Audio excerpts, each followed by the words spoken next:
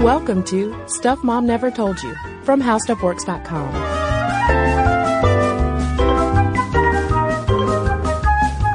Hello and welcome to the podcast. I'm Kristen. And I'm Caroline. And today's topic comes from a listener, and I'm so glad that she suggested this because I had never heard of it before. Yeah, it's phantom pregnancy. Ooh. Oh, yes, also known as pseudocyesis. But I had heard about it and just didn't realize that I had heard about it. Like I had heard about people imagining they were with child when in fact they were not. I just didn't realize there was like a whole slew of medical research behind it. Yeah, I was a lot more familiar with sort of the exact opposite of pseudocyesis, of women not knowing they're pregnant and then oopsie baby. Well, where'd you come from? Just thought I really had to pee. Exactly. But pseudocyesis, meanwhile, is, like you said, thinking that you're pregnant, sometimes having the physical symptoms associated with pregnancy, such as a swollen belly.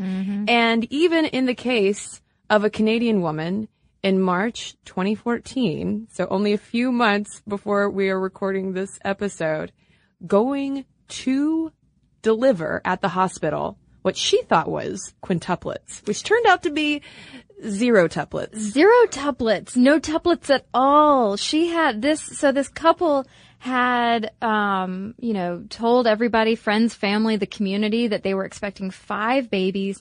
Websites were set up for them to help them afford the cribs and the toys and the diapers, because how does just your average couple afford all that? That's crazy.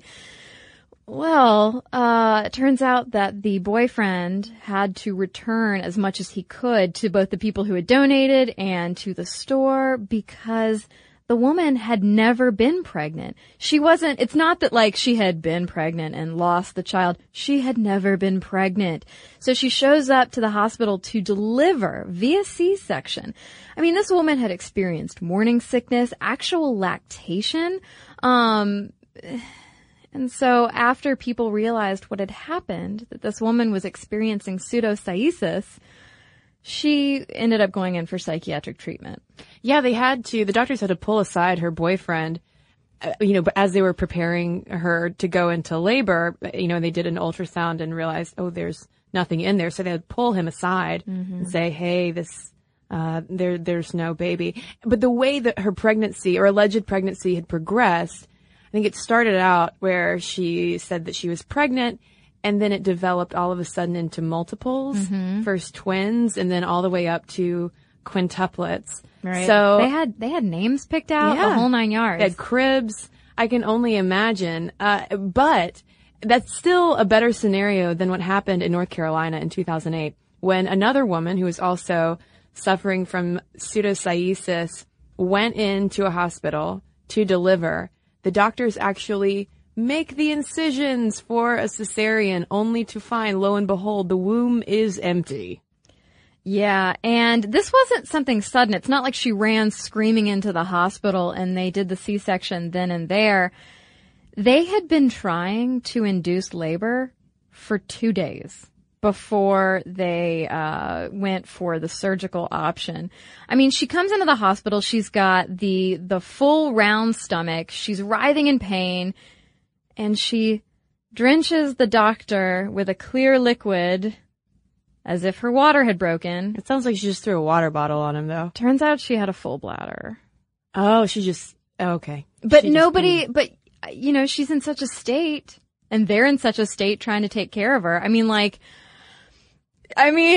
talked about with the first woman preparing for the arrival of quintuplets. Like, talk about people who weren't prepared. And it blows my mind. Like, nobody wanted to do like an ultrasound. Well, I think for that reason, the doctors involved are actually under medical review were under medical review. That was 2008, because something like that should not have happened. Their medical training should have taught them a little bit better that if a woman comes in and pees on your feet, it doesn't necessarily mean you should give her a C-section. Well, okay. So talking about symptoms, We mentioned, your belly can swell to look like you're pregnant. You can experience pregnancy symptoms like nausea, backache, amenorrhea, so the cessation of your period. Some women even report feeling actual fetal movement, which may or may not be gas. But the thing is, in addition to all of these crazy symptoms happening, they can last weeks, months, or years. Yeah, and a small percentage of these women will feel labor pains as well. And it's reminiscent of the sort of sympathy pains that some, male partners will report feeling if, their girlfriends or wives are pregnant. Some men actually will lactate. But this is a different kind of thing. So it is not very common at all. Pseudocyesis happens in about 1 to 6 out of every 22,000 pregnancies. So not very common, but yet it still does happen. Well, it's not very common in the U.S., but we'll explain the difference there in a little bit.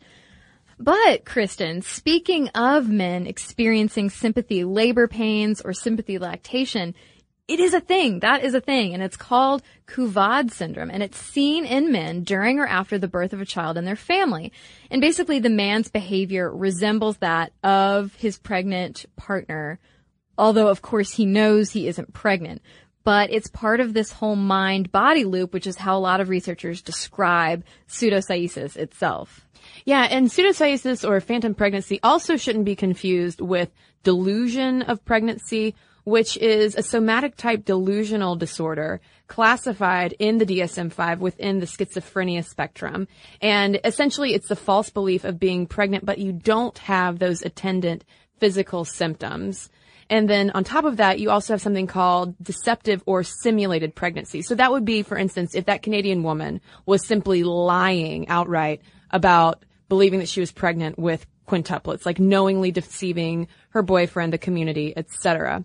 And then there's erroneous pseudocyesis, which involves those symptoms of what looks like it could be pregnancy, but is actually attributed to something else. It might be resulting from an organic disease, exposure to a substance, etc. And lest you think this is a modern development of our modern overworked brains, we have to give you some history. Pseudocyesis is definitely not a new thing, and this is coming from a story in the New York Times as well as a 1941 history written in the New England Journal of Medicine. Basically, it's something that's been around forever. Way back to 300 BC, Hippocrates described 12 women who, quote-unquote, thought they were pregnant. But the term itself, pseudocyesis, was coined in 1823 by medical writer John Mason Good from the Greek words pseudis, false, and kaisis, pregnancy, so that makes sense. But over the course of history and of doctors writing about it, it's been referred to as brain pregnancy and also wind in the bowels. Which is how I refer to my own flatulence. And one historical point that I thought was really interesting, I had never heard this before, was the theory that Mary Tudor, aka Bloody Mary, of England, is widely believed to have suffered from pseudocyesis because she was unable to produce a male heir. There was lots of stress, and as we'll talk about more, that a lot of that can contribute to the development of a false pregnancy. And even before John Mason Good describes it, in 1823, you also have 16th century English physician William Harvey suggesting that the brain and uterus of a woman were filled with, quote, imagination phantasma brought on by sex or conception without results. And then in the 17th century, French obstetrician Francois Maresseau describes a false great belly created by wind mixed with waters. And for this next historical point, maybe, I don't know, maybe some medical history buffs out there listening can fill us in. But there is an individual with the name Schmidt who was the first to consider a brain connection with false pregnancy. Literally, guys, I searched high and low for who Schmidt was. Could not figure it out. Assume he's some type of obstetrician. But just can't find his first name, and that's maddening to me. But anyway. He's like the Madonna of obstetricians. Yeah, it's just Schmidt. There's Cher, Beyonce, Madonna, and Schmidt. And Schmidt, That's of course. Just it. But anyway, he wrote that it is as if impregnation proceeded from the brain, a matter which can only be comprehended from the intimate polar conception, i.e. sympathy, known to exist between the cerebral and sexual systems. Now, Sigmund Freud also had his own theories about pseudocyesis as well, because his most famous patient, in fact, Anna O, believed that she was pregnant with a child of her previous psychoanalyst, and Freud, being Freud, attributed this to what he called transference, or the strong attachments patients form to their psychoanalysts. Yeah, and I mean, I think that's very close to actually what, like, one of the reasons that pseudocyesis can emerge, which has a lot to do with psychology, a lot to do with stress that we put ourselves under, or anxiety that certain women can experience during various times of their life. Well, that's the perfect segue then to talk about this mind-body loop involved in pseudocyesis. How does this phantom pregnancy happen? And essentially, it's a bit of Freud, it's a bit of Schmidt, it's a bit of Hippocrates. Whoever Schmidt is. Exactly. It's this interplay between those mental and emotional issues and hormones. Yeah, the endocrine system is a thing of mystery and beauty. Case studies have shown that many patients who experience pseudocyesis, false pregnancy, have elevated levels of estrogen and prolactin, which can cause the symptoms like abdominal swelling and milk excretion, in addition to psychological ones like wanting to bond with a baby. And something that seems weird but makes a lot of sense is that if you talk to a veterinarian, not a veteran, you will hear a lot of cases about dogs exhibiting this behavior, to the point where if a dog is experiencing pseudocyesis, the vet might inject her with testosterone to just sort of like put an end to it. And I think it was the New York Times story, but one veterinarian or researcher they were talking to was saying, you know, in dogs, you will see them kind of nesting, quote unquote, and they'll get very protective of their squeaky toys because they have this not only emotional, but hormone caused drive to be like, this is my baby and I'm protecting it. And you need to stay away, human person. And then with a little bit of testosterone, they're like, oh, I'm gonna tear the stuffing out of the squeaky toy. See you guys. But we'll get more into how that kind of mind-body loop affects women, more specifically when we come right back from a quick break. And now back to the show. Okay, so right before we took a break, we were talking about the hormones causing dogs to experience pseudocyesis and how vets will inject a little bit of testosterone to stop that mind-body loop that's going on, making dogs think they're pregnant.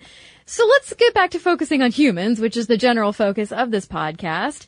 And let's look to Mary Erskine, who's a biologist at Boston University. And she researches this topic, and she says that there's an initial emotional state that induces abnormal hormone secretion, which in turn has its own physical and psychological effects, hence the mind-body loop descriptor.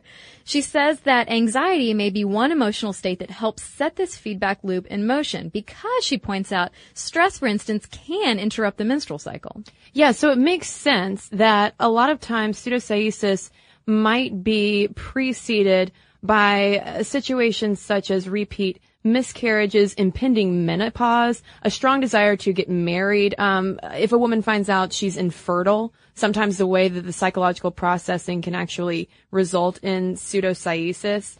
And because of this, a woman's body might produce some of those pregnancy signs that we talked about, the swollen belly, enlarged breasts, the amenorrhea, even the sensation sometimes of fetal movement.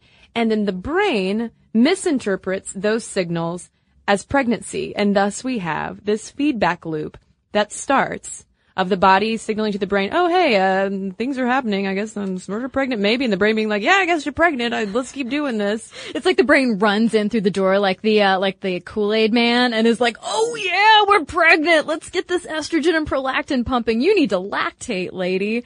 So yeah, it sets up more seriously, it sets up an interesting biological and hormonal loop going on. But if you look at those hormones specifically, this is coming from a 2013 study in reproductive biology and endocrinology. Researchers reviewed past studies, this was a meta-study, and found that pseudocyesis shares a lot of endocrine system traits with both polycystic ovarian syndrome and major depressive disorder, which is interesting.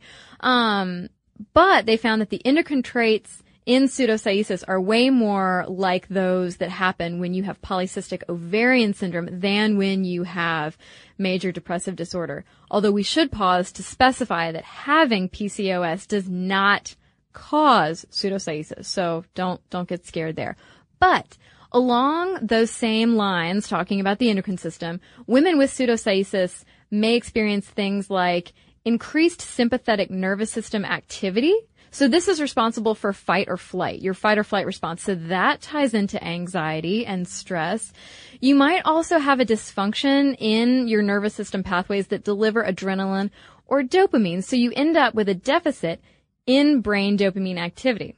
This causes a decreased inhibition of gonadotropin-releasing hormone, otherwise known as GnRH. Gonadotropin-releasing hormone dials up your maternal behavior, just like the dog running to the corner to protect its squeaky toy that it thinks is its baby. So there's a lot going on in your body, and it's fascinating that your brain and your hormones are just they're just not communicating right. Well, and that's why it's so distinct. Pseudocyesis is so distinct from delusion of pregnancy. It's actually not just something that's all in a woman's head. Yeah. Her brain and body are working together to confirm this idea that pregnancy is happening. But you also mentioned, too, that this phantom pregnancy shares many endocrine traits with major depression. And it's not so surprising when you look at how most women suffering from it also suffer from mild to major depression, anxiety, and or emotional stress, which ties into all of those psychological effects that might be initiating all of these brain-body processes. So, for instance, there are examples and case studies on this of a woman experiencing phantom pregnancy symptoms around the anniversary of her son's death. There's another woman who thought she was pregnant around the time her very young son got his equally young girlfriend pregnant. Yeah, this was a weird story. So basically, the woman had her son at a very young age, and then he at a very young age got his young girlfriend pregnant. And the mom was like, this is terrible. You know, I didn't want this to happen to you. Like, blah, blah, blah. I don't accept this. I don't approve of this young girl, blah, blah, blah. So then they sort of separated. You know, mom and son didn't speak. But when she found out her quote-unquote daughter-in-law, her son's girlfriend was pregnant and expecting a baby, she herself started experiencing these symptoms to the point where she went, quote-unquote again, went into labor, gave a quote-unquote final push, and then felt these feelings of joy and elation, and she reunited with her son and was A-okay with everything all of a sudden. So it filled a very deep psychological need to be close to her son and her grandchild. Yeah, there definitely seems to be this theme in medical histories of pseudocyesis of filling a gap, if that makes sense, of, the wanting of a child, or in more rural areas, the societal pressures for women to have a child. Kind of in the case of Bloody Mary, the idea that she suffered from pseudocyesis because there was so much pressure on her to have a son. And so with that in mind, there have been some studies looking at why phantom pregnancy actually tends to happen more often in rural or more underdeveloped areas. Because not only do you have women not being examined by a doctor as often, but you also might have more entrenched ideas of women needing to be the child bearers. That is their role in society. And if you can't have a child, or if you don't have a son, for instance, then you are really of no use. Yeah, a lot of researchers have suggested that things like poverty, a lack of education, relationship problems, all of these things might play a role in triggering false pregnancy. For instance, one of the case studies we found was a woman from India who experienced pseudocyesis after having 3 daughters but no son. So she faced more of this cultural pressure to have boys because boys would help, support them when they're old, would carry on the family line, all of this stuff. And when you look at the medical differences specifically between rural and undeveloped regions versus more urban and developed ones, in Western countries, for instance, women are generally more likely to visit OBGYNs in the first trimester. They're more likely to have an actual pregnancy test, ultrasounds, all of this stuff, which leads to more accurate diagnosing. Whereas in those more rural, undeveloped regions, women typically aren't examined by a doctor or midwife until they're basically like in labor needing help. And so there was a 2013 study in reproductive biology and endocrinology that was comparing rates of pseudocyesis in the U.S. with African countries. And so, we cited that number earlier for the U.S., which was there's about 1 to 6 out of every 22,000 births. And you can compare that when you move to South Africa to there being 1 case of pseudocyesis out of every 200 births. And this is not exactly comparing apples to apples, but when you move to the Sudan, 1 out of 160 women who had previously been investigated and managed for reproductive failure reported having pseudocyesis. So you see these different cultural pressures, but also sort of a lack of education for these mothers. So for an example of societal pressure, the researchers looked at the Igbo culture in Nigeria, where marriage is very sacred and pregnancy really confirms your womanhood, but also your place in your husband's family.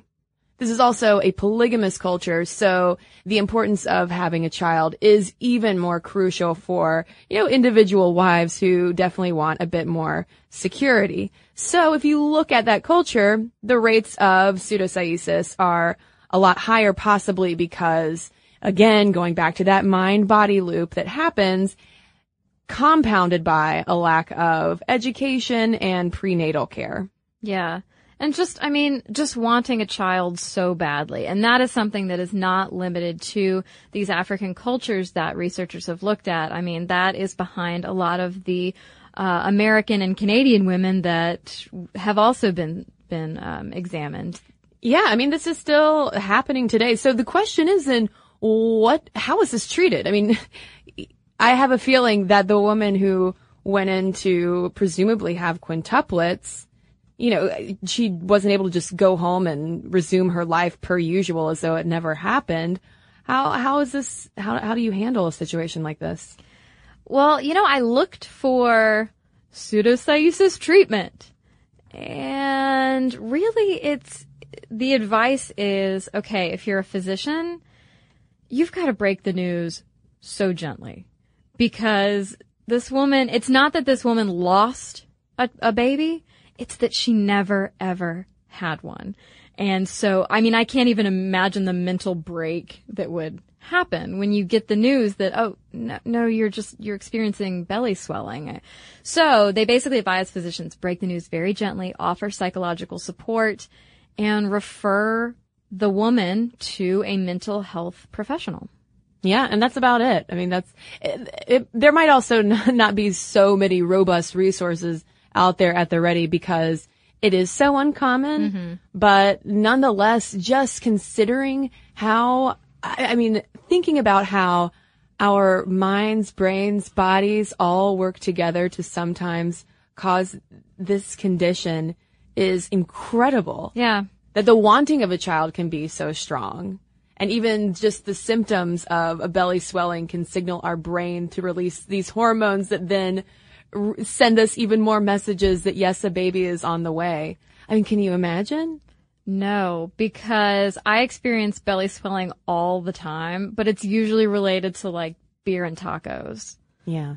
So, but no, I do understand on a much smaller scale. I mean, I do understand like the psychosomatic illnesses or feeling nauseated or things like that when you've convinced your brain that like, ooh, I smell a noxious odor. Things that we talked about in our mass hysteria episode. It's easier than you could ever imagine, which is a funny turn of phrase in this instance, but it's easier than you can ever imagine to actually convince yourself that you are ill or that you are, I guess, pregnant. The human mind is a powerful thing, Caroline. so powerful, like a steel trap full of butterflies. Well, I'm curious now to hear whether or not there are any listeners who have known anyone who have experienced a phantom pregnancy, or someone in your town perhaps who has experienced this. Let us know what you think about it. momstuff@discovery.com is where you can send us your letters. You can also tweet us at momstuffpodcast or send us a message on Facebook. And we have a couple of messages to share with you right now about one thing that probably causes a lot of our bellies to swell sometimes, and that is chocolate. Okay, well, I have a letter here from Saji from Melbourne. Saji says, really enjoyed your podcast on chocoholism. I was interested to hear about the history behind women, chocolate, and advertising. I can also totally relate to Caroline. Hey! Closer to that time of the month, I crave chocolate. And of course, after listening to your podcast, I treated myself to a waffle drizzled with molten chocolate. That sounds amazing. She says, no guilt here, but I'm definitely not missing spin class tomorrow morning. Please continue your awesome work. Well, thanks a lot, Saji. Now I want to go also eat so many things drizzled with chocolate. Well, I've got a letter here from Shira talking about how she and her boyfriend have a shared hobby of what she calls chocolate snobbery. She says, we consider chocolate snobbery a shared hobby now, and understanding the flavor notes of chocolate based on the tempering process, cocoa content, and origin has also parlayed into expanding our palate for wine and coffee tasting too. We are both foodies and make a point to visit local chocolatiers when we travel together. We always make a point to try confections or truffles that utilize unique or savory combinations. Some favorites include chocolate with basil, balsamic vinegar, or curry. And we've been known to drop serious cash on quality chocolate. Most of the chocolate sold in the U.S. has only around 20% cocoa content, and checking labels, one will find that many are actually chocolate-flavored candy. U.S. chocolate is notoriously sweeter than European varieties, but the key difference in quality is the reincorporation of cocoa butter during the tempering process. Large-scale confectioners like Hershey's and Nestle don't reincorporate the butter after it's been separated for conking. Rather, it's sold to cosmetic industries for cocoa butter products. For the smooth texture, they'll add paraffin wax. Pretty gross. And since I have more of a salty craving rather than sweet, she suggests that I try milk chocolate with sea salt or milk chocolate covered potato chips, which she says are a must-have menstrual craving. Oh my god. I can't even handle it. That sounds so good. The look on your face, Caroline. One of my favorite things, so there's this little shop in Atlanta that sells, I don't know where they're from, but it sells these cookies in a jar by the cash register that are chocolate chip, chunky chocolate chip with sea salt on top. It's all I can do not to buy the entire jar. I'm salivating. I have to leave. We better wrap up then. Momstuff@discovery.com is where you can send us your letters about chocolate, phantom pregnancies, or really anything that's on your mind. We want to hear from you. And for all of our social media links, podcasts, videos, and blog posts, head on over to StuffMomNeverToldYou.com. For more on this and thousands of other topics, visit HowStuffWorks.com.